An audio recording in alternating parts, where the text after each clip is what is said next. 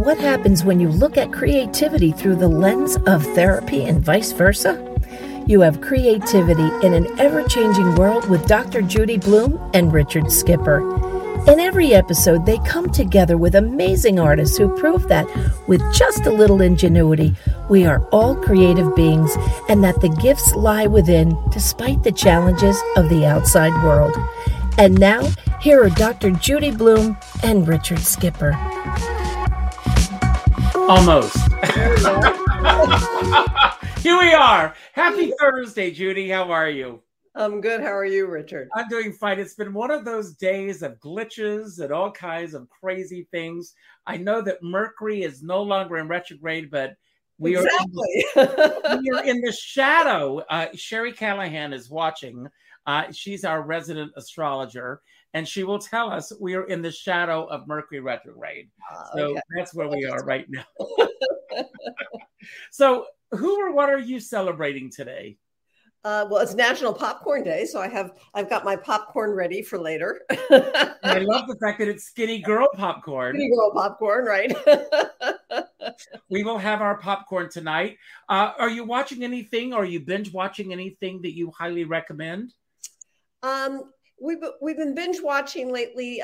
Three Pines, which I like quite a lot. I like mysteries. I do too. Mystery fan. Have you seen Glass Onion? Yeah. I saw Glass Onion, exactly. I'm reading, a Michael Connelly book right now, Trunk Music. So I like those kind of books. Those are fun. Well, I've been watching a real life mystery, but it's not really a mystery. I've been watching the Netflix series on Madoff.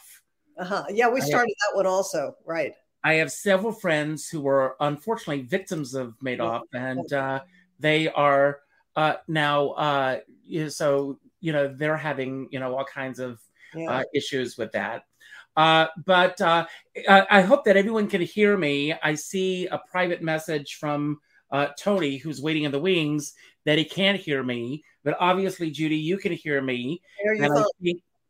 And Sherry Callahan can hear me. So I don't know what's happening, Tony, but hopefully when I bring you on, you'll be able to hear me.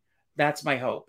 But anyway, today we're going to be talking about a very interesting subject. And I wanted to talk about this based on our two guests today. First of all, a guest that you know very well, Thomas Quinn. What do you do with the chocolate Jesus? That is the age-old question, and we've been wondering about that for a long time. Right. And then our other guest, Tony Roberts, has a wonderful book out called Between Me and God, Conversations with God.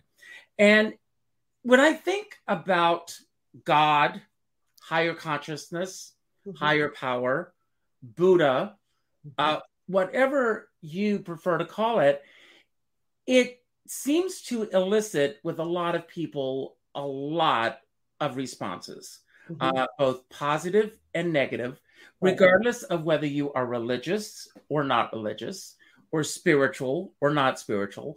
And I've had a lot of thoughts that have been running through my head as I've been thinking about today's show about this. I really want to talk about creativity and God, because to me, they are one and the same. That's the way that I look at it. I consider myself a very spiritual being. And I'd like to get your thoughts, from where you come from on everything.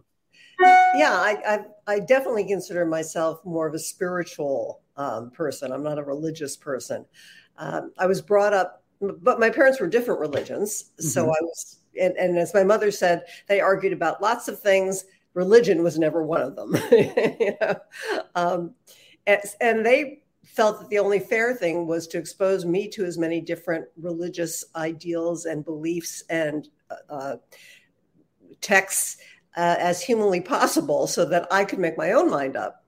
And because I grew up outside of New York City, that was very easy to do. They took me to every conceivable, denomination of religious belief that was available in New York City. So by the time I was 12, I knew about Sikhism and Jainism, and as well as Hinduism and Buddhism and all the different kinds of Judaism and Christianity.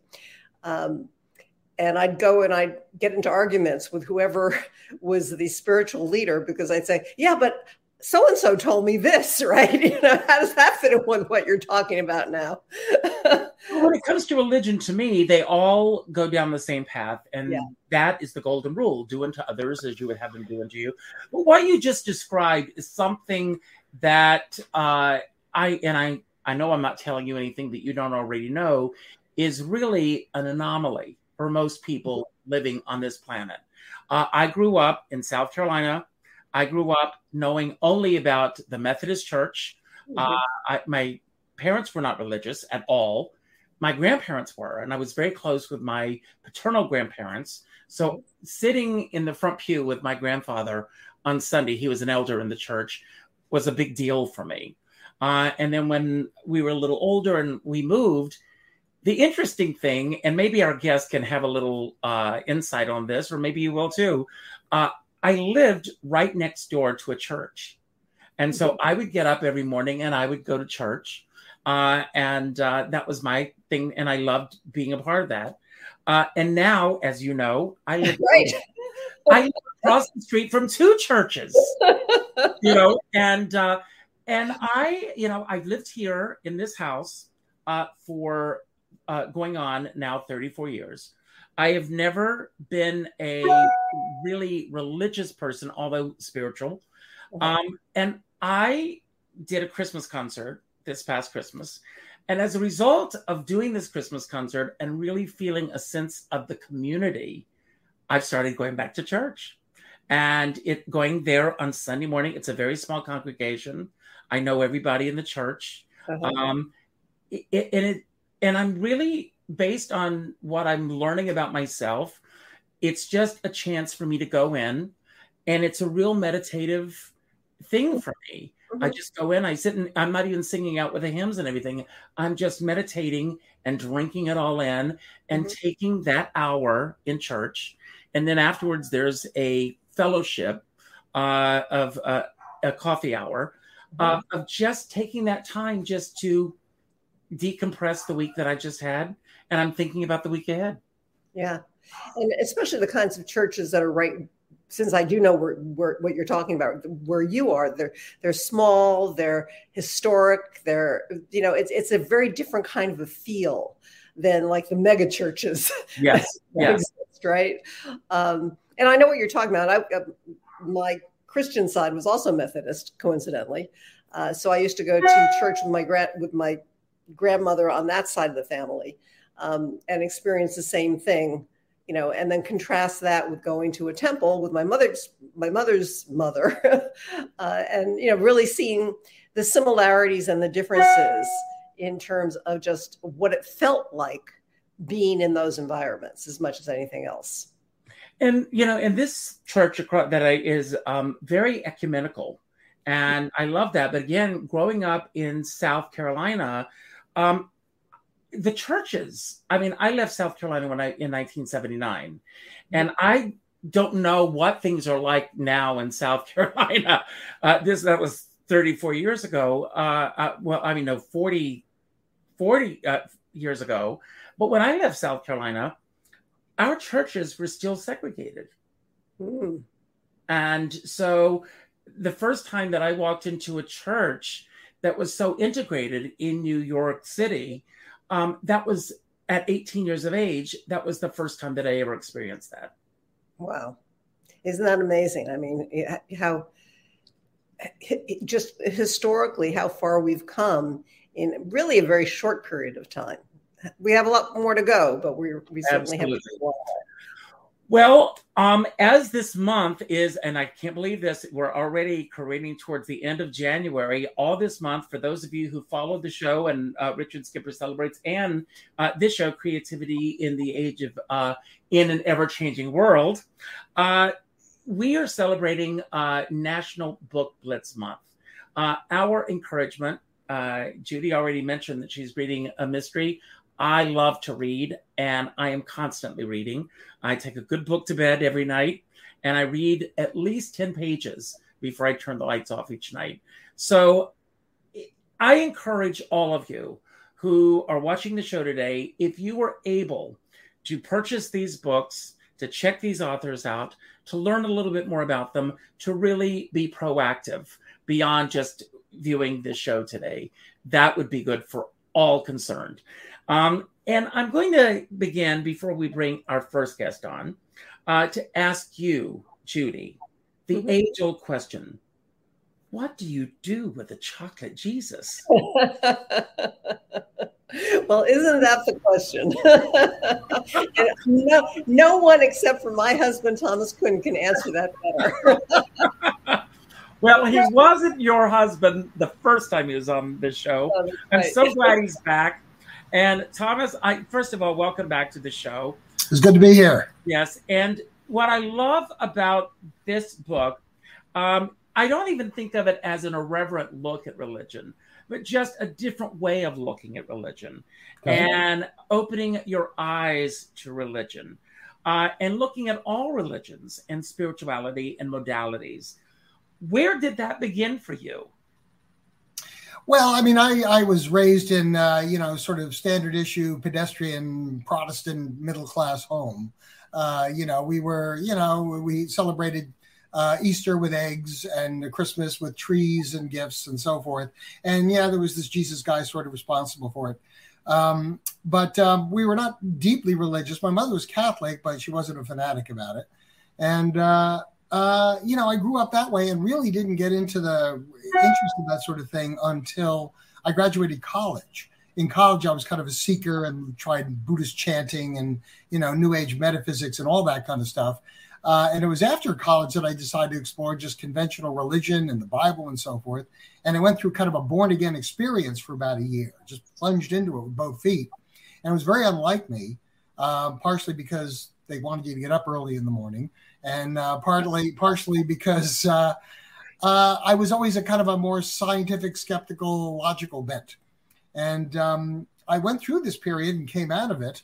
It was very educational and kind of made a 25-year career of just sort of reading and learning. And eventually it all built up and I had to write a book about it. Well, what do you think it was that pulled you towards that born-again experience at that moment in your life? Well, I was young. I was right out of college. I was in San Francisco. I had just moved there from the Midwest. And so it was just like a universe of difference. Mm-hmm. And I was basically by myself. I didn't have much money. I was living in the Tenderloin. And so, you sort of start just exploring where you are and who you are at that point. You're not yet fully formed. And I always like to ask a lot of the big questions and thought that, if I'm going to, pursue all this New Age stuff and all these other things I had pursued, there's this big conventional thing out there that everybody talks about. What about that? Because I didn't really get a lot of that growing up. I had maybe a year of Sunday school when I was in 8th grade, but that was it. And it didn't really take, because by the time they sent me to Sunday school, I was 12 years old. And they started talking about Noah and Moses and parting the Red Sea and all that. And I thought, well, but you're talking like this, like it really happened, And to me, Hollywood. Huh? It does in Hollywood. It does indeed. But, it just, to me, it always just seemed like more like Aesop's fables. They were good moral tales that taught you how to behave and not cheat on your math tests and whatever. And, I just, pursued that, but then got more and more serious with it as the years went by and became more and more fascinated with the history. I've always been a history buff. And so I became fascinated with the fact that what we often heard on television and giving lip service from the pulpit is often very different from what's actually in scripture. And normally I wouldn't care, except that when people start passing laws to enforce this concept of what is right and wrong, it's time to take a close look at this concept of right and wrong. Where were you getting your stuff from and just how credible is it? And so I decided to take a look at that with the book. And being from Jersey and being a wise ass, I had to do it as a Jersey wise ass, which was just being honest. I'm not a particularly spiritual person. I'm one of the few people who actually says that. When I think of the word spiritual, I kind of take it literally. if you mean, do I reflect on things? Do I think about the great imponderables and my mortality and morality? Sure, I do that a lot. I probably do that more than most people because I write a lot about these things. But when I think of spiritual, I think of disembodied entities, ghosts, demons, gods, real things that are out there, that don't have bodies. I don't buy into that. And so that's the part of it. The philosophy part and the history part are fascinating. The metaphysical and sort of fantasy part of it, I find entertaining at best. Well, I want to go back to something that you just said, talking about religion. And this is one of the things that Tony mentions in his book that I want to talk about in a few moments. There are some people who have never even cracked open the Bible, who were the most pious, religious people on the planet. And then there are people who can go around spouting religious Bible verses who are some of the nastiest, meanest people on the planet. We've all encountered those people. Sure. But it's not only the fact that sometimes people come along and they want to take their religious beliefs and impose them on the rest of the world.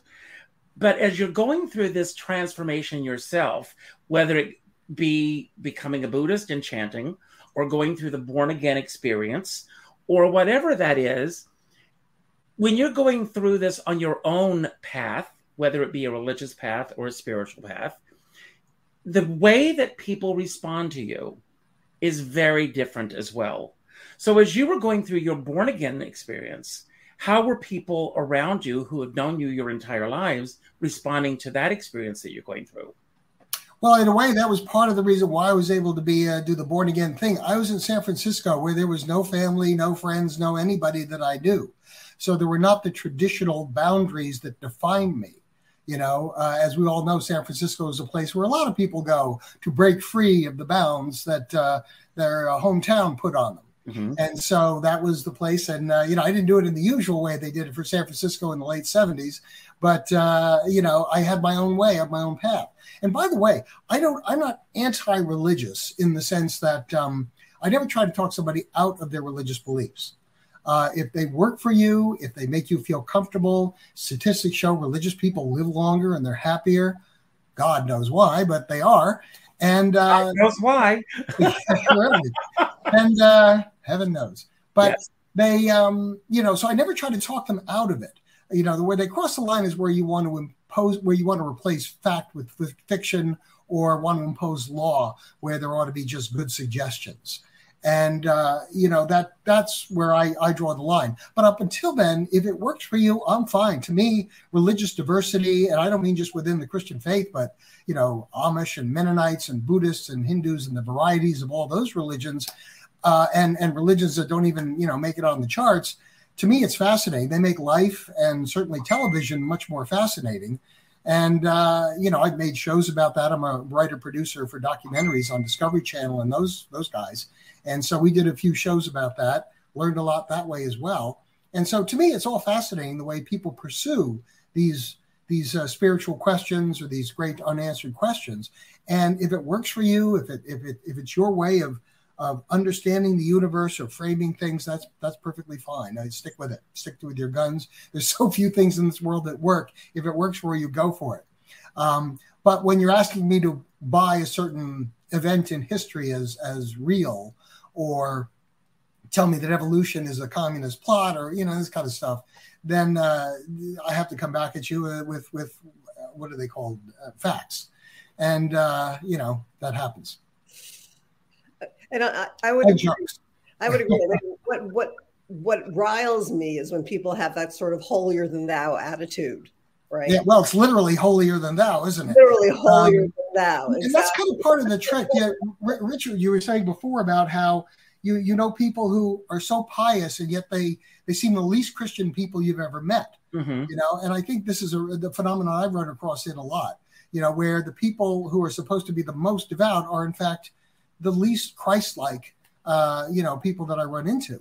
And I think what happens an awful lot is people who they have their ideas, their beliefs, their standards or whatever, and they want to root it in their religion and their faith. And so they adopt whatever vision of God happens to suit them.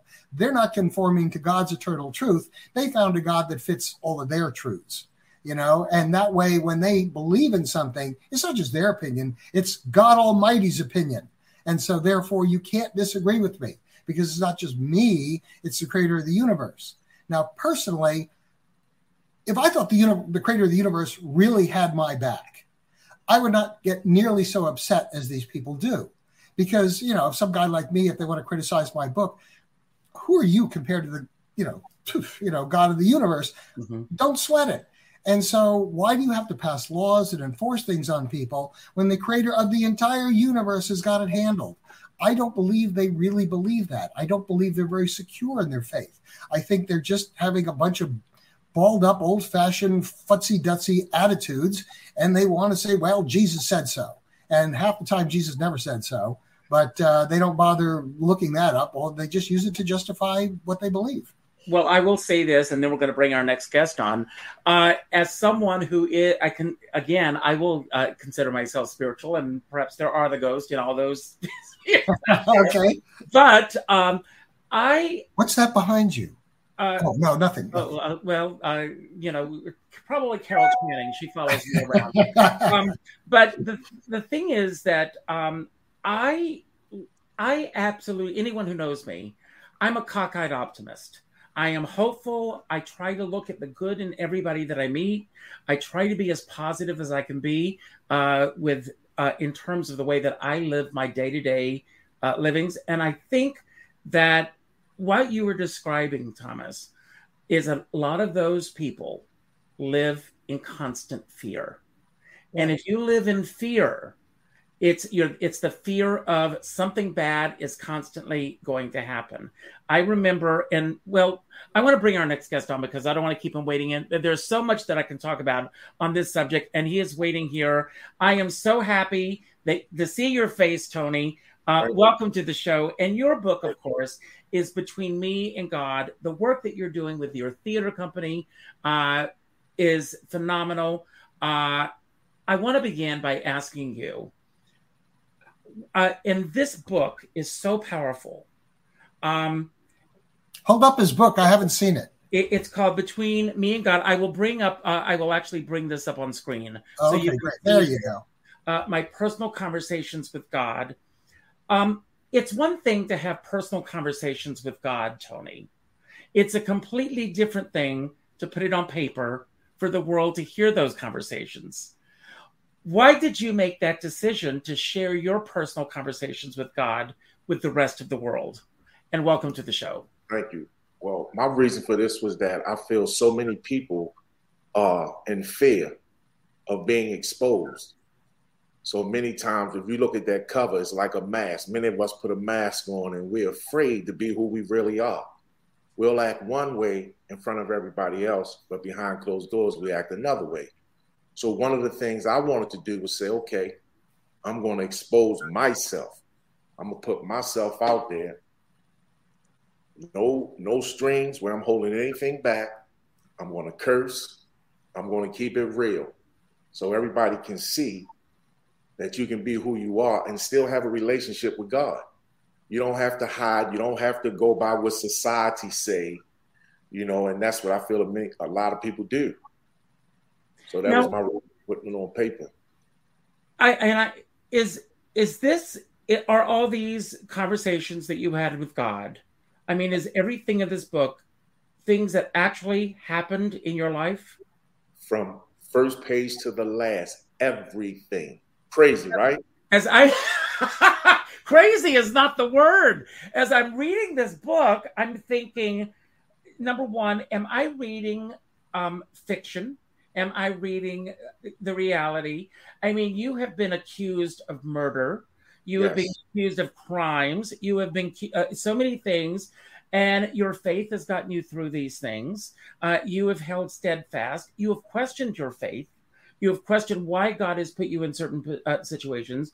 When I was reading about your childhood and you could have gone in a completely different direction, Tony. Yes. And God bless the fact that you didn't. But just an amazing story. This would make an incredible movie. Yeah, that's what I hear. You see my shirt, Chosen. Yes. Chosen. And again, you know, to be falsely accused of a crime you know you didn't do. But see, I have a saying, sometimes God has to take the wheel because we sometimes can destruct and destroy ourselves. So sitting in that cell, and the first thing I do, like most of us, I didn't do this. And her response was, give it to God. And I say, hell with God. And I slam the phone on my mother. And I'm sitting there and days are going by. And I'm like, these people are going to convict me for a crime I know nothing about. God comes to the cell. Get your stuff. Where am I going? Home. They made a mistake. It wasn't you.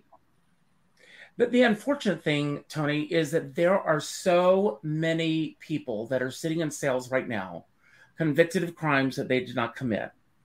And I'm just asking this as a hypothetical question. What are your thoughts about those people who are in that situation where it feels like God has forsaken them, where they are sitting there, where the rest of the world is not listening to them, and they are absolutely innocent? How do you reach those people? And what is your message to everyone who's listening? They have to keep faith. No matter what, stay true to your belief. When you know you didn't do it, I'm going to take this probation because I'll get to go home. Or I'm going to do this because of this. You have to keep your faith. That's the only thing that got me through. I mean, you know, as you read that book and you see coming up through childhood, you know, and me working with kids, it was my way of saying, if anybody can reach these kids, I can. I don't just have the degree, I have the experiences. Things that didn't make the book that just recently happened to me. 2020, March 1st, I moved to Georgia. January the 11th, my son takes 6 gunshots to the head, no suspects. Oh my God. I have another son who's gay. Some people don't want to accept my son. His churches out here that will turn their back. But my son knows I love him. So how did you maintain that strong faith after your son was killed? I'm going to tell you the truth. I never dealt with it. Never. I didn't go. Well, you know, Judi, if I can interrupt for just a moment, because this is also in the book, and you also had a daughter that, was, died right after birth. So you've dealt with such loss in your life. But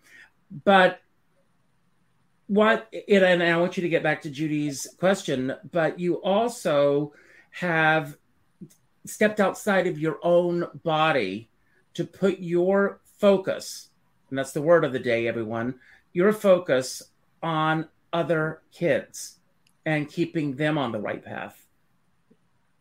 Just like yourself, Richard, I love what you're doing. You're giving a platform to people that don't get it. People won't acknowledge you. And sometimes we take it like, well, wow. And what I'm doing, does it even matter? The people that do the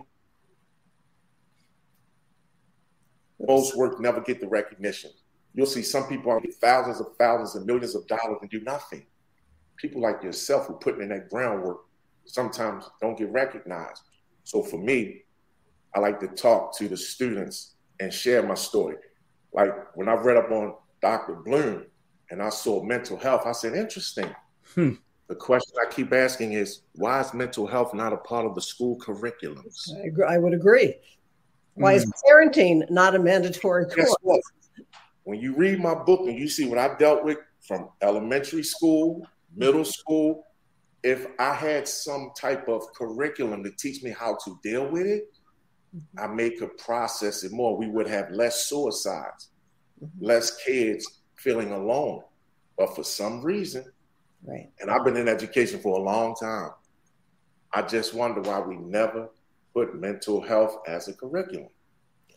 I couldn't agree more. And, especially since COVID, there's been a lot more attention paid to the anxiety and depression among especially teenagers, and how many fall through the cracks and wind up committing suicide or acting out in dangerous ways. because of that, because they're not getting recognized and they're not getting the help that they need. And yet, budgets keep getting cut back and cut back and cut back. So it's crazy. It doesn't make any sense whatsoever. And especially it doesn't even make economic sense in the long term. So it is crazy.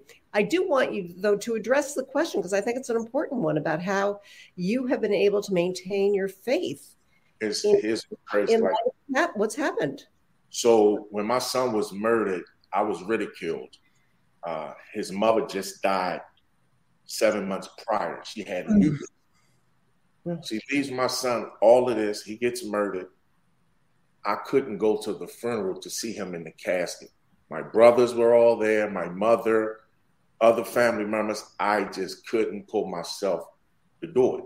Right. And the question I keep asking is this. I look in the mirror every day. Mm-hmm. I have friends of mine.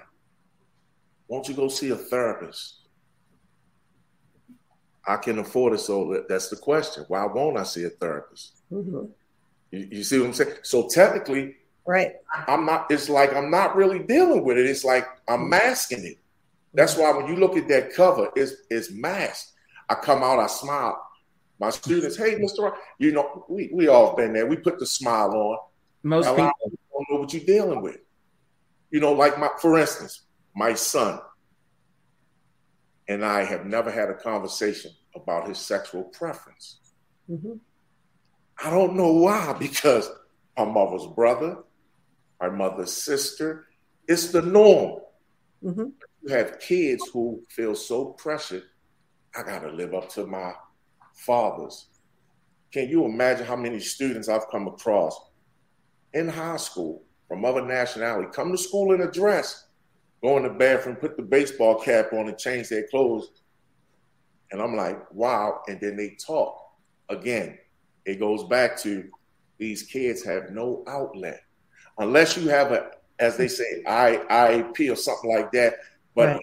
So many kids that's dealing with trauma, and we looking at murders. Baltimore City has 300 plus murders a year. A 7-year-old kid just got shot in his head, murdered. Since I've been here since March of 2020, 3 of my male students have been gunned down. Wow. And then on the flip side of this, a 6-year-old ahead walking into a classroom and shooting a teacher. And guess what? Here's my question. I asked everybody, where did the gun come from? How is this 6-year-old able to know how to use it, hide it? And what do we do with teachers? Underpaid teachers, underpaid police, and we take funding away from the arts. Yes, thank you. Thank you for saying. We have all these experts who know everything. I have a question for you, Judi. I think that, in our culture, and this will probably sound redundant, but I think there's still a big stigma about mental illness, and people do not want to address it head on. Practically every other commercial on TV is a pharmaceutical ad about dealing with some form of mental illness, that a medication is going to take care of that. Right. And yet the root is not being addressed. I'd like your thoughts on that. Well, yeah, and medication alone is not sufficient. And all the studies have shown that medication can definitely help with certain kinds of disorders, depending on the disorder. Now, it doesn't help everything. But depending on the disorder, sometimes medication is very helpful. But it's not in a vacuum. You have to combine that with therapy. Psychiatrists don't do therapy. Psychiatrists today, they can't afford to, literally. I mean, in terms of what their patient loads are like. So psychiatrists have become psychopharmacologists, really, and we do the therapy. And that's really important. I work with a lot of psychiatrists, and it's really important to have that when you are faced with any kind of mental disorder. To really understand that there's no magic pill. By the same token, not everybody needs medication. Most of the people I work with aren't on medication at all because they really don't need to be. Because if you work with a good therapist, you can get to the roots of the problems and really take a good look at what's going on inside of yourself and what your belief system is like and how that influences how you feel as well as your behaviors, and begin to make the changes that you need to make in your own life, which is under your control, and that isn't medication dependent. So I think that that's a really important message that people need to hear. Well, I don't know if the rest of you are picking up on this, of what's going on here in New York, but almost every single day, and this has been going on for months, actually, 2 to 3 buses arrive every night at midnight, and they are packed with migrants that are getting off these buses, and they have nowhere to go. Right. And most, you see these families, these are people, whether you want to call them immigrants, migrants, aliens, whatever you want, they are people, and there are children. Right. They are children that are going to be brought up in a city that is saying, we don't want you. And they are hearing this on a daily basis. We don't want you. We don't want you. We don't want you. What is that doing psychologically to these children that are growing up in this world? And then they're going to end up on the streets.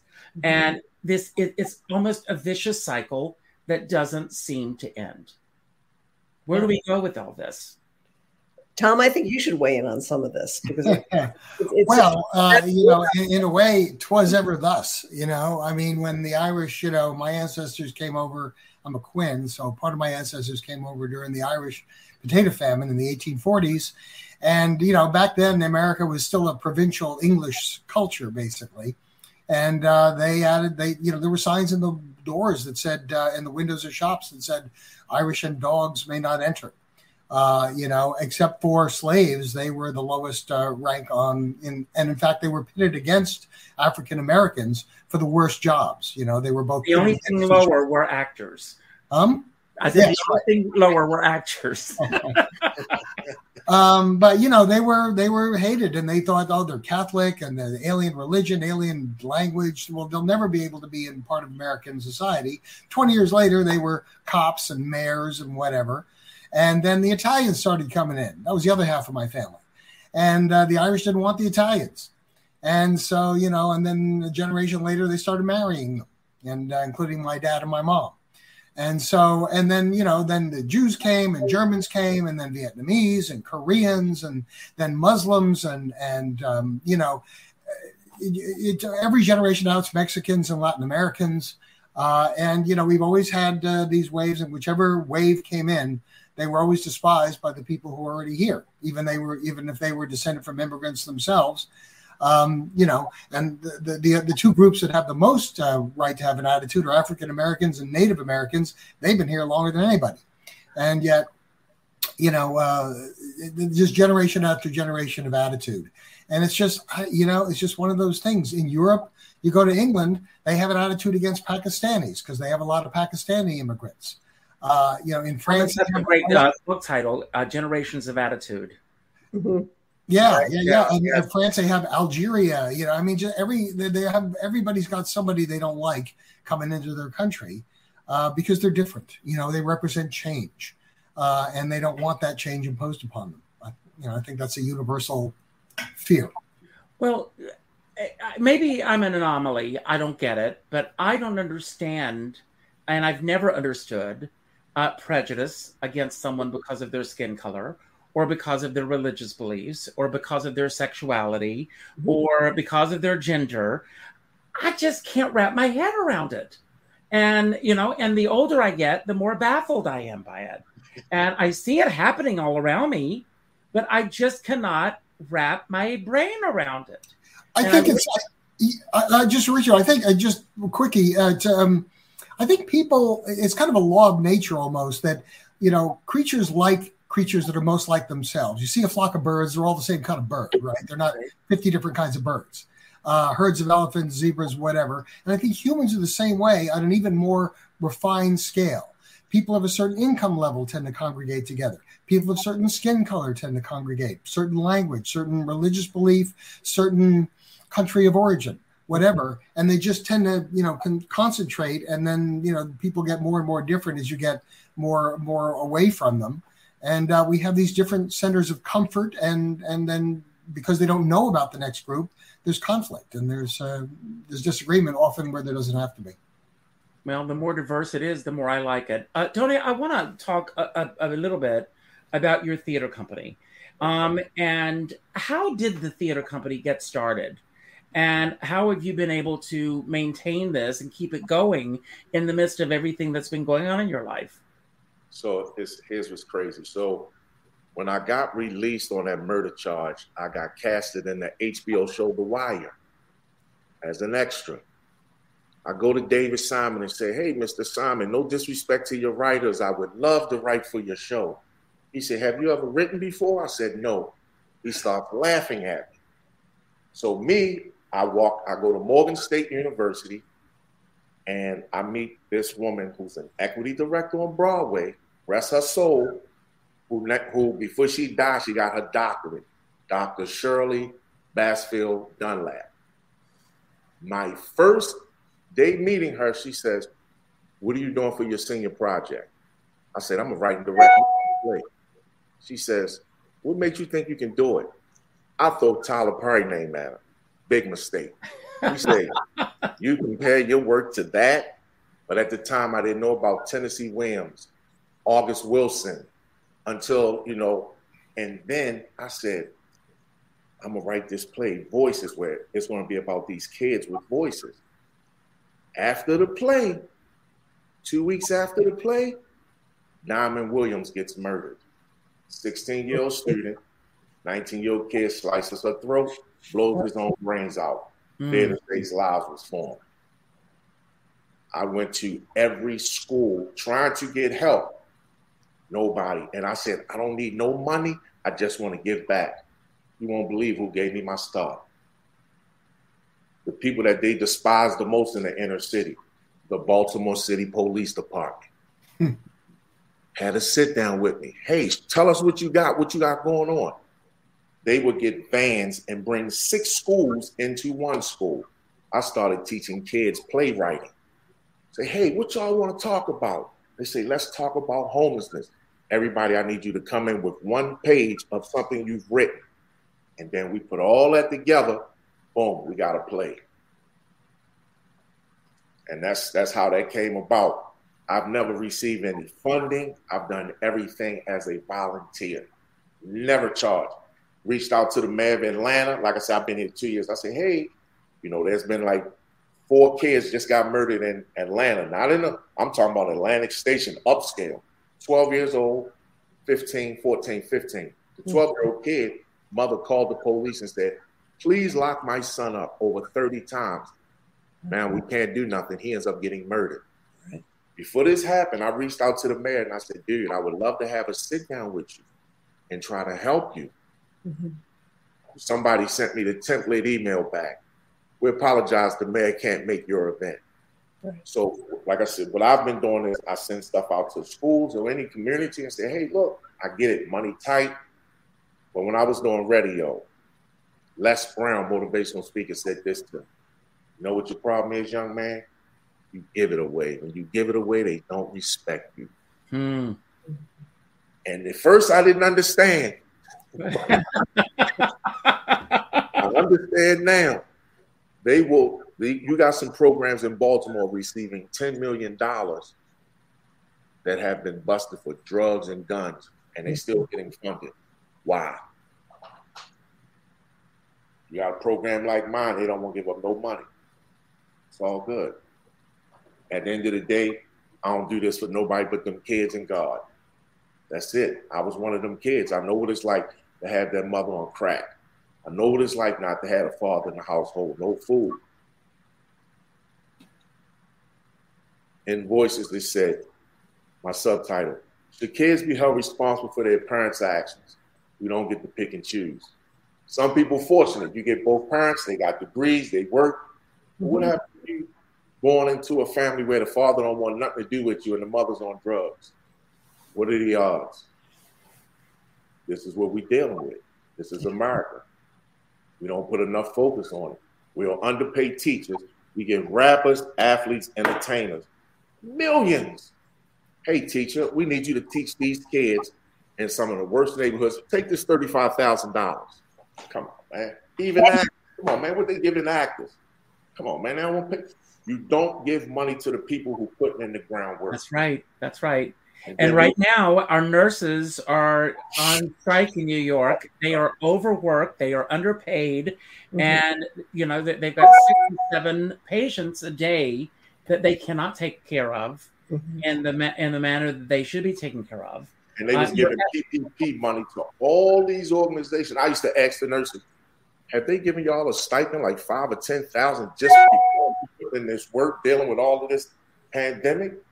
No. What? Yeah, I know. Crazy. No, and that's why they're striking too, is because they can't give the care. It's not because they just want more money. It's because they can't give the care that they know they professionally are supposed to give. And they know that they can. Yeah, it is literally unethical for them to keep doing what they're doing because they can't give sufficient level of care. And the first rule of medicine is do no harm, right? The system's threadbare. And then there's so much red tape involved. The people that need the help, the people that should be getting the help. I had a guest on my show a few months ago, and she works with in the foster care system. And she said, I don't care how you sugarcoat it. Foster kids are orphans. We don't use that word anymore, but they're still orphans. And to get them the supplies they need, the help they need, it's virtually impossible to do so because of the red tape involved. Well, and then they throw these foster kids out into society with, you know, it's like, okay, you turn 19, now you're not in the foster care system anymore. Good luck. Right? I mean, really, you know, with no skills, no family. I think that's something basically lacking in our overall education system. You were talking about it before. I always thought that, I mean, even as a kid, when I was in school, I thought that they never teach us basic life skills stuff. Mm-hmm. They kind of go down that path a little bit when they teach things like wood shop or home economics. You know, they kind of, you know, give you a little bit of that. But, you know, they need to teach you like how to balance a checkbook, how to take out a mortgage, how to apply, you know, how to apply for college, how to get a car loan, you know, just basic stuff that, you know, I don't know how, you know, when you're a kid, you have no idea how to do it. And, I give you one better. 2 years ago, I'm working at a high school in Baltimore. Do you know they took cursive writing out the school system and kids know how to sign the back of a check? We had Bank of America come in because we had a program where kids was working, getting paid. They didn't know how to sign the checks. There's no more cursive writing. Everything is printed. How do you sign something if you don't know cursive writing? Just print? You put an X? Well, I'll tell you something. When I was in the third grade, I had my teacher hit me over to the knuckles because I was practicing cursive writing. And she said I was getting ahead of the other kids in class. Oh, my God. Yes. So there's a school in China, in South Carolina. No, so and I never forgot that. But most kids don't know this. I had a doctor on a couple of weeks ago, and you know the fact that kids are in front of their computer screens, they don't know how to research anymore because of Google.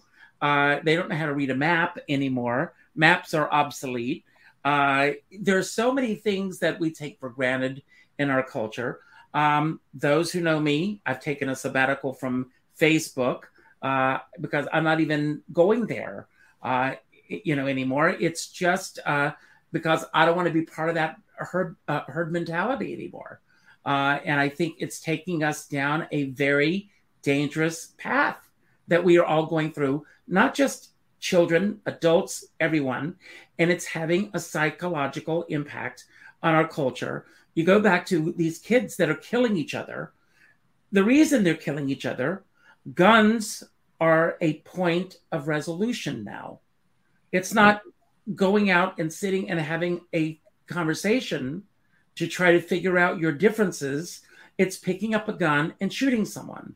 Well, I don't know that kids ever sat down and hashed out their differences, but they used to get in like good old-fashioned fist fight. If things That's true. got worse to worse. And, you know, it's like, okay, you know, you get a bloody nose or something like that.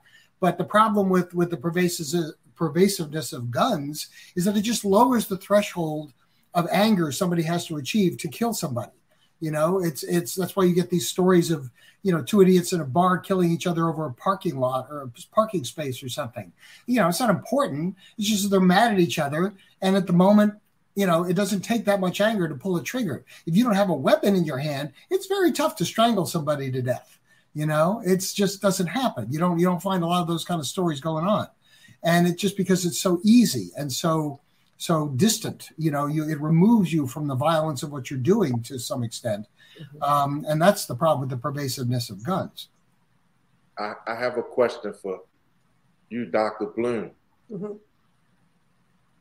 I was at a symposium with it was a generations of 60s, 70s, 80s, 90s, and the 2000s. And they asked us all the same question. I just saw where the kid from Alabama, basketball star, shot and killed the young lady for not talking to him. The question I ask is, do you feel that the brains are not developed at that age to be able to know how to de-escalate a situation or even handle a situation? Because, at my age, it's going to be different. I'm trying to avoid any type of confrontation whatsoever. But at a younger generation age, do you think that has something to do with it? Well, absolutely. Our brains are not fully developed. And we also don't teach resolution skills. Again, another thing we need to teach in schools, Yeah. I just want to mention that, fighting and weapons is nothing new, in history. It's certainly in, West Side Story even, right? Whatever, or look at Shakespeare, right? But Judi, but don't you feel that the accessibility of them is different? I think the accessibility is a huge problem. Absolutely a huge problem. And, again, look at things like what happened, what Tony referenced earlier, the 6-year-old. How did a 6-year-old not only get a hold of a gun, but know how to use a gun, know to keep the gun hidden because knew that there was some reason that it wasn't okay to have this gun, right? Who are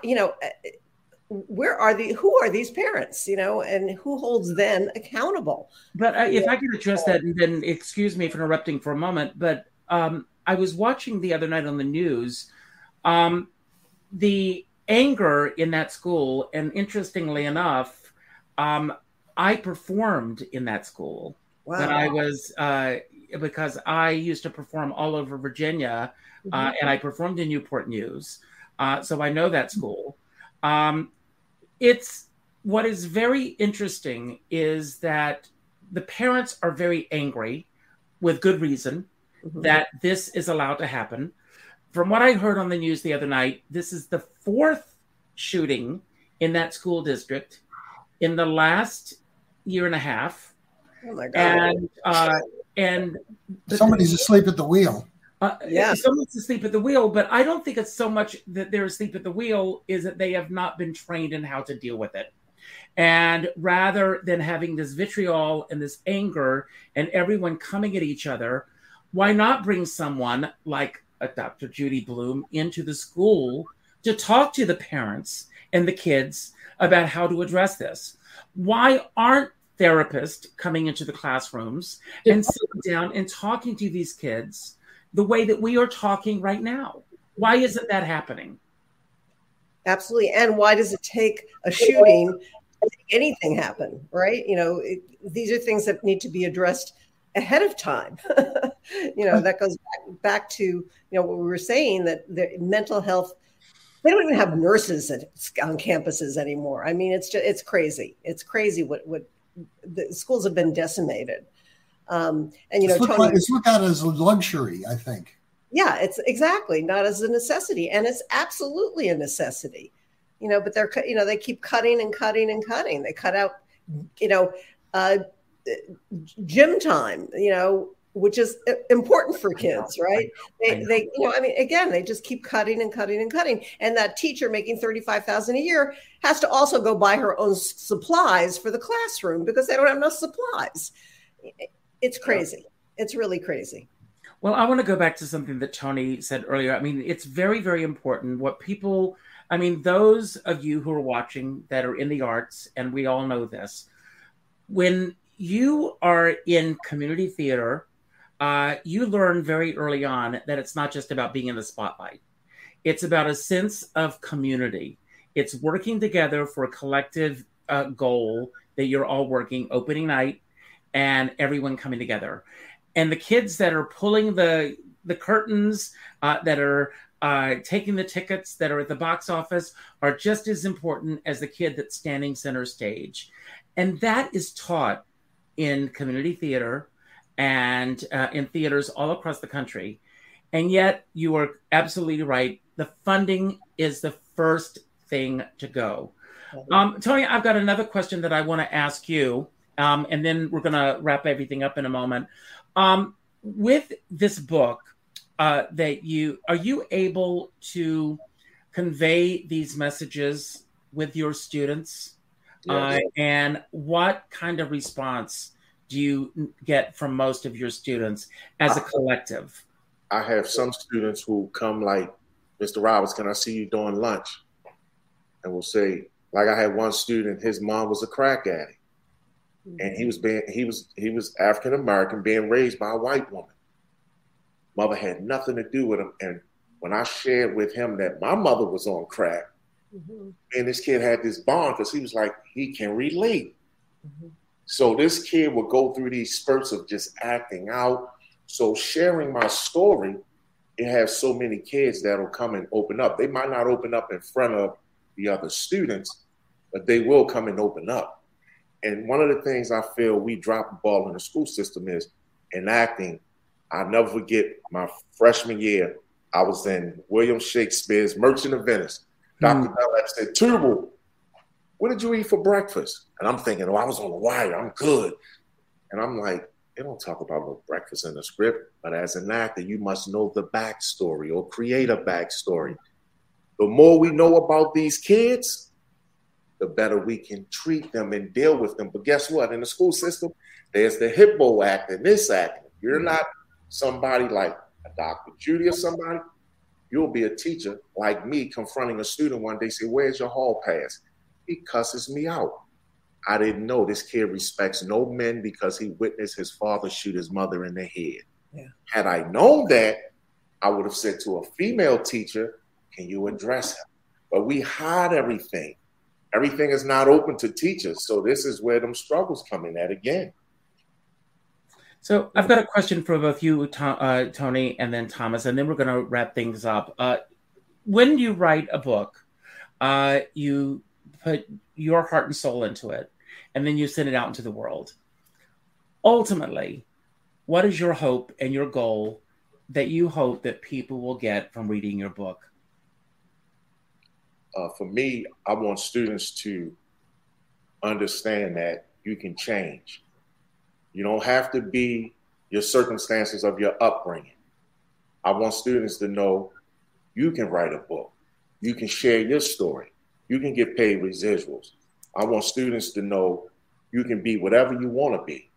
I have a book that's coming out, Pause, Process, and Proceed, that deals with life skills, where it's different monologues. And at the end of every skit, there's 5 or 6 questions where they ask kids, how would you handle this? And this collective falls like the whole class.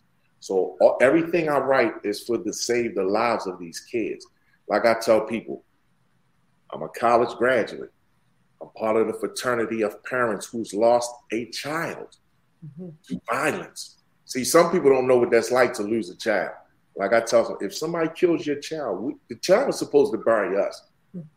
You know, but when you deal with those things, you don't want that to weigh on another parent. So my goal in writing is to put my experiences on paper and hope that it reaches as many kids as possible.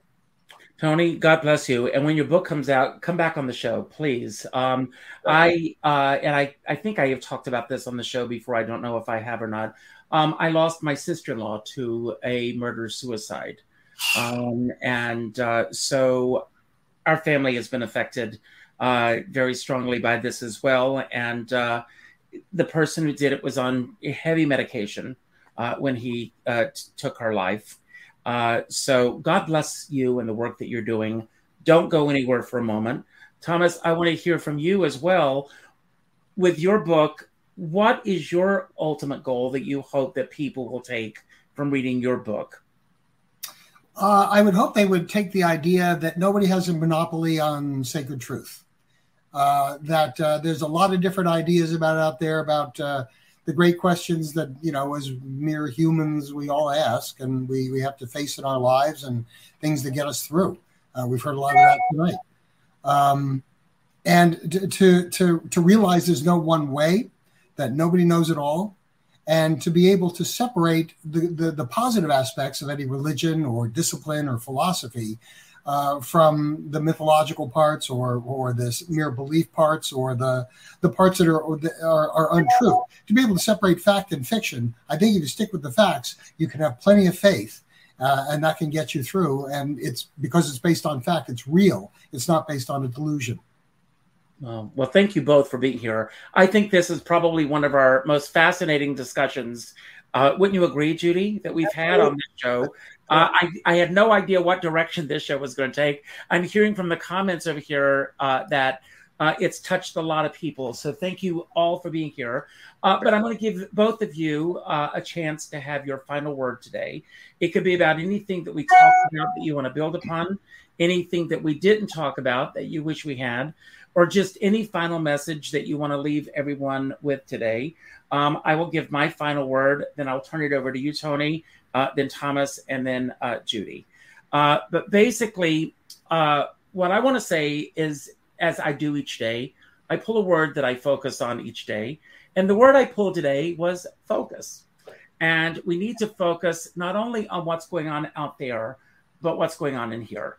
And I think that we need to focus on how we respond to each other, how we respond to the circumstances that are going on in the world. One of our guests that was scheduled to be here today was Santos. At least he said he was going to be here, but I don't know if I could believe him or not. So he didn't show up. So that's a joke. No, just pay attention to what's going on out there, everyone. It's interesting how we're all processing what's going on in the world. And I love what Thomas says, that just, it doesn't necessarily mean your opinions, that they are facts, and vice versa. We all need to have an open mind. We need to be able to have a discussion, a discourse, as we've all done today. And we all just need to pay attention to one another. And as I said at the beginning of the show, it's National Book Blitz Month. Please read these books if you can.